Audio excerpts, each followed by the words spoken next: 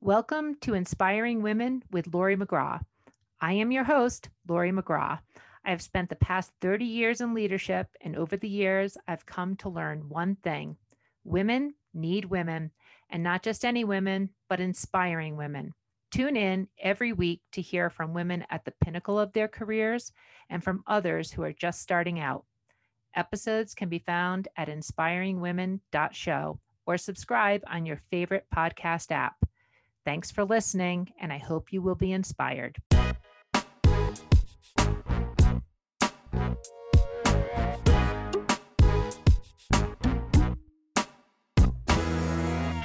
Today on Inspiring Women, we are talking to Katie Goodman. I am very excited to be talking to Katie this morning. She's a millennial. She graduated from Mississippi State, and she graduated with a dual degree in international business and Spanish. She focused on marketing, did her big girl job for a couple of years, and then transitioned in some other things. So Katie today is a podcast host. We call her an influencer. She's very focused on soccer, women's soccer. She hosts Our Cup of Tea, Tidal Lake. She'll tell us all about it. Katie, I'm excited for this conversation. Thanks for being on Inspiring Women. Glad to have you here. Thanks for having me. I appreciate it. I'm not gonna lie, I kind of giggled and it's like, I'm talking to an influencer. I'm like, but am I? Ooh.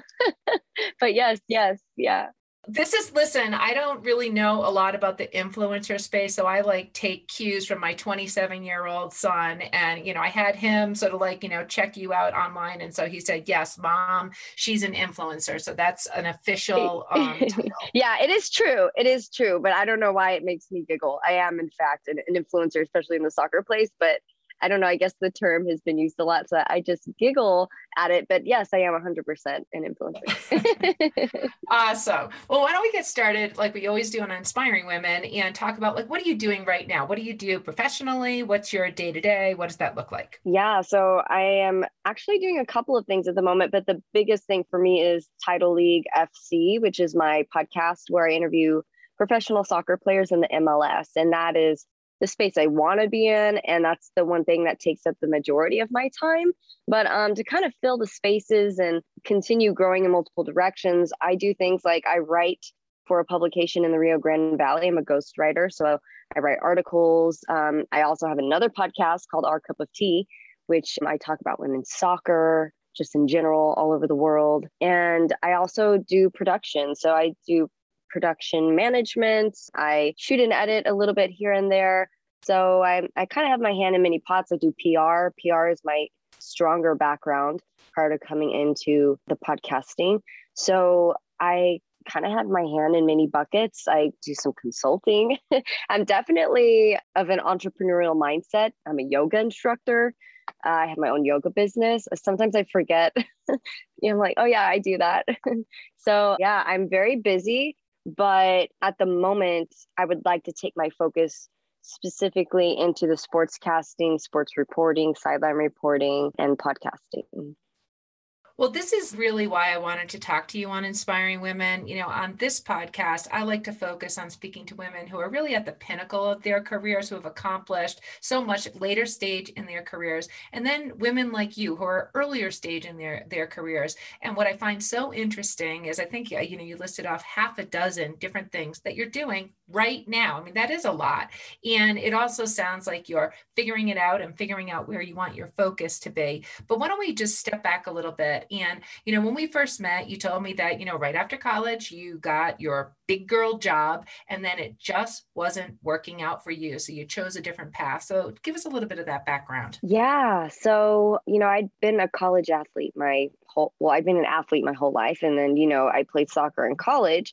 So once soccer ended, I went into the real world and I was in a cubicle, pent up in a cubicle, just looking at Excel files. I worked at Citibank in their Latin American division, and I just kind of felt like I was trapped in a cage. So then I was like, you know what, I'll do this for a while, moved on to another company thinking maybe it's just the company itself. Maybe I need more purpose for what I'm working for. So I went to Dannon Yogurt and Evian Water. They're two of the same company. And I did sales analytics there. And it was kind of the same song and dance, but I also got really sick. Have Hashimoto's thyroiditis, and it just really flared up at that time. I didn't really know what was happening. I was tired all the time, sick all the time. And right around that time, I was also starting to dabble in yoga. And I was just noticing how much better I feel when I move my body, when I'm in the present moment, when I'm breathing, when I'm conscious and aware of the things my body is doing or the thoughts that are coming up for me. And so I really fell in love with the practice. And I fell in love with it so much that I felt, you know what, I'm a business person. Like, why wouldn't I be able to be successful in anything? Why I can just take what I learned in business school and apply it to something that I'm passionate about. And that's essentially what I've been doing since then. I'm just not a cubicle person. And I think it's important for a lot of people to understand. I know I'm not the only millennial out here that's feeling that either. There's a lot of people who are taking that path. But the part that is tough is applying your business background to something you don't really know a whole lot about yet, you know? So every single business venture is brand new, regardless of what it is, whether you're trying to start video production or go into yoga or become a host. It's all new ground that you have to cover. But at the end of the day, it's kind of the same basic principles that also roll into that, you know, your PR, your marketing, your accounting. I just firmly believe that if you're doing something that feels deeply purposeful, that's really in line with who you are, that's authentic to you, you're only going to do well. It's only going to bloom. And I think in the beginning, it was hard to see that. You know, it took me a minute before I realized, oh, I should do this on my own. You know, I started out teaching for other people, other businesses. I learned their business and how they ran their studio. And then I made the jump to, you know, eventually just do it on my own. But it's a thing is you have to go through that process and it feels like you're starting all over again. And it feels like, why do I have a degree when I'm hustling like this? But there's so much from my degree that I still use, you know, including Spanish and all of that. In doing all that, Katie, let's go back to sort of like, you know, again, I'll call it the big girl job, the steady paycheck, very clear sort of, you know, this is what the job is and what you're being rewarded for financially. Maybe there's a career ladder there that's obvious, maybe there's not, to a whole number of things with a lot of, you know, significantly less security. And I think hustling, you know, and figuring it out probably is a good descriptor, at least from my perspective, in terms of how I hear it. So not everyone does that, right? But there are more and more people of your age group who are doing that. Well, what do you need? Do you have a safety net? Do you know, how did you have the confidence that you could do this without, I don't know, ending up without, did you have to move back home? How did you sort of manage to do all those things? What was important to have in place? Where did you feel like you were taking the big risks? Right. So luckily for me, because my jobs were so good, I had built up a good savings and I was not about to take a jump without having some cushion. And so that really helped. And aside from that, I think it was one of those things where when you realize something isn't working for you and that it's just not for you or that you're just not into it, it's change or it's going to keep going that way. So I felt kind of like I just had no choice but to do what I really actually cared about. And I kind of think that being an athlete, we work really well under pressure. And I think that's what I needed. I needed a little bit of my own pressure and needed my own accountability, essentially. And so I think that's why a lot of people who go onto the more entrepreneurial side, they thrive there, you know? And also, when you're working with small business, there's so much you can do and so many pots you can put your hand in. It's just the job itself is dynamic, it's changing, and it's ever moving. And I am somebody who needs that kind of creativity and analytical balance. And you're pursuing different jobs all at the same time, the next one and the next one, and maybe turning this particular, Our Cup of Tea podcast into the Title League podcast that you're doing now. So how do you pursue the next thing? Do you have someone that you're trying to follow? Do you have a mentor? Do you have a coach? Are you just bouncing ideas off of friends? What's the way that you do this to pursue the next thing? So usually for me, it just happens organically. It's usually my own interest. And just to kind of give you an idea, you know, I don't know if you've heard of the chart. It's called Ikigai, and it talks about purpose and all of these things and how there's all of these different elements that go into finding purpose in your life. And it's doing things with conviction. It's doing things that pay you. It's doing things that the world needs. and doing something that you love. If you have all four of those things, then that's where you find your purpose. So that has actually kind of been my blueprint anytime I decide if I want to take on something or not. And so what I have found is that pretty much the things I end up doing are a fusion of my interests. I love hosting and I love soccer. Well, what do you know? I'm now on a soccer podcast. And then, I love yoga. I love TV. So now let's do some yoga TV segments. Or I love yoga and I love dogs. So let's do a dog yoga class. That's really where a lot of these things end up. And I think as a creative and someone who is used to doing event management and just creating things, like that was my job for a minute there, was just to create fun ideas and events. And so that's how I really end up in a couple of different areas. And the way I see it is, for somebody like me, it's not necessarily about exposure or anything. It's what I'm doing in this very present moment that helps me to be engaged. I think that's the biggest thing. I do have ADD, and I think that was masked by playing soccer for so long. And that's why I kind of end up in a lot of different things that keep me engaged. And they're almost all creative. Well, I like all these intersections. By the way, I have found Ikigai, a Japanese concept referring to something that gives a person a sense of purpose and a reason for living. So I like these four things. I like these intersections. Sounds like a life mantra that you're pursuing right now. Katie, I want to move to a little bit about sort of like your age generation. So you and I are in different age generations. And so you're a millennial. Sometimes you say you feel like a Gen Z. People always like to describe different age generations and how they think about and show up in career. So here are some of the things that people say about millennials. I'm interested in your thoughts on them. Hardest working generation, but had it the hardest. Yeah, well, I mean, things are a little different than from when like my parents went to school. You could have a part-time job and still pay for everything. Now it's like you need a full-time job just to pay for a little bit at a time. Just inflation is crazy. And, there's a lot of pressures. Like back when my parents were growing up, and I'm just going to say my dad is 75, 76. So Okay. like that's a very different generation. But I think about my siblings, and they're around the 50, 40s mark. So kind of similar. They just did the whole, we're going to go to school, we're going to get married, we're going to make babies, and then we're going to have a house. So I guess I'm kind of like the black sheep in my family, but it's also a huge generational difference. Right. You're doing it really differently. Okay. Yeah. Here's another one. School did not prepare you for the job market. Agreed.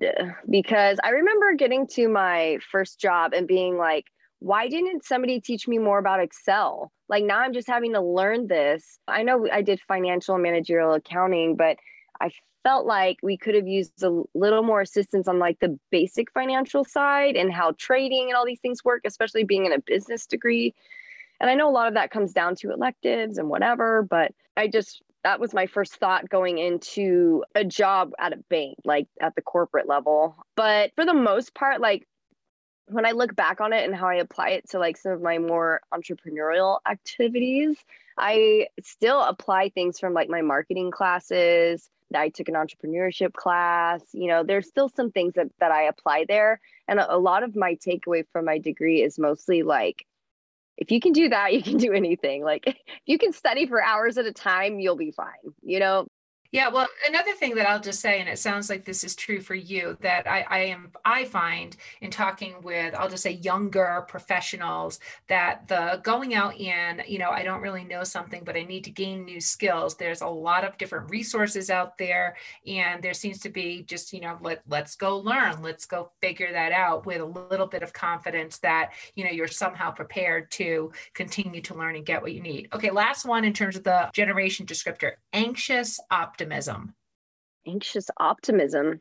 Interesting. I'm like, that does sound like me now that you say it, but I've never heard that ever. And I think that probably stems from the fact that there's so much uncertainty all the time. I mean, there's the housing collapse in 2008. There's pandemics. There's everything. I think the biggest struggle for my generation is they go into these jobs, especially like social media management, and people want to pay them like $15 an hour when these people have degrees and are really good at that kind of stuff, So I can see how like my generation is full of anxiousness if we're not being paid well enough for prices of inflation and things like that. And also just like, what do you do with your life? You know, what are you purposeful about? And I think that whole purposeful question triggers a lot for people. Right. And so in terms of that ikigai, I'm going to try and get this correct. Ikigai. And ikigai, Yeah. and finding that purpose. How does the pandemic change your outlook on things? Because you were pursuing these 5, 6 different things at one time, before the pandemic hit, then it hits. Now you're sort of in the throes of pursuing a number of things. And it seems like they're moving forward in a really positive way for you. Yeah. So actually for me, I'll do Ikigai like every 6 months to a year because you change. Like I think about the first time I ever did Ikigai, and it was purely me talking about branding yoga and creating a yoga business. And fast forward to now, it is a little bit different. So the difference between prior to the pandemic, I was working at a production company. I had my yoga thing. And then I eventually after that moved into a PR firm. And so because I was looking for that stability and I wanted a little bit of stability while I started building my own thing, which actually at the time was a TV show about health and wellness. That's a whole nother story, right? So yes, I'm in a lot. I'm all over the place. But, again, it's a fusion of interest, a fusion of, okay, I like TV and production and I like yoga. So let's do something that's purposeful, that helps other people. And I can create this show and do this thing. It got picked up by a couple production companies, and for random reasons, one producer went to the NBA bubble, so it couldn't work. And then the other company totally went under, left to LA. It was crazy. I was like, okay, whatever. So that happened. And then this is all during the pandemic. I'm working at a PR firm, still not exactly where I want to be. So I really leaned into the yoga and I just booked out all my yoga schedule, and I was actually doing okay with that. And then I started playing soccer again. I took a 10-year break and I just decided to come back because I actually had an idea about a soccer business. I know I'm all over the place. The more I talk about this, the more I'm like, wow.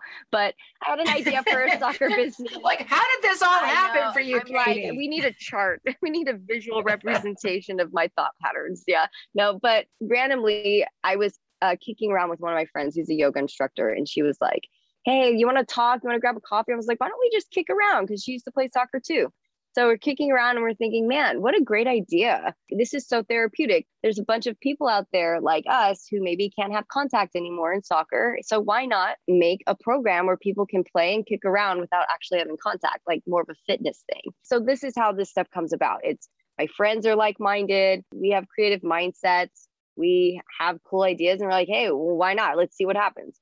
And you try them. So Katie, maybe let's just one sec go to like the flip side of this. So all of these things, it's almost like, a storybook of how, you pursue an idea and then it turns into something for you that turns into the next thing and the next thing. But what about when something doesn't work out for you? How do you handle that? Is it easy for you to just brush it off? And if so, like, why is that? Or if not, how do you deal with it? It just depends on what the setback is. Like there are some things that might derail me a little bit, and there's other things that might not. I am someone who has experienced some heavier situations, some heavier traumas in my life. So when something doesn't work out, like a job, it just seems so small to me versus some of the other things I've experienced. So I feel like I have become more resilient as a result of those situations. And yeah, it sucks. And I give myself time and space to feel the hurt of something not working. But it depends on in what terms it didn't work. Was I the reason it didn't work? Did I actively choose to leave this, or did it leave me? There are so many ways in which things cannot work out. And at the end of the day, especially with what I have going on right now, with how happy I am with where I'm at in my life, it's just one of those things that I realize it is going to work out in the way it's supposed to, as long as you just keep putting the work in. I think what's meant for you will authentically and naturally flow. And that's not even just a universal energetic thing. Like that's just kind of like the basics. Like if you enjoy math, then you're going to do well at math. If you enjoy soccer and talking, you're going to do well at soccer and talking.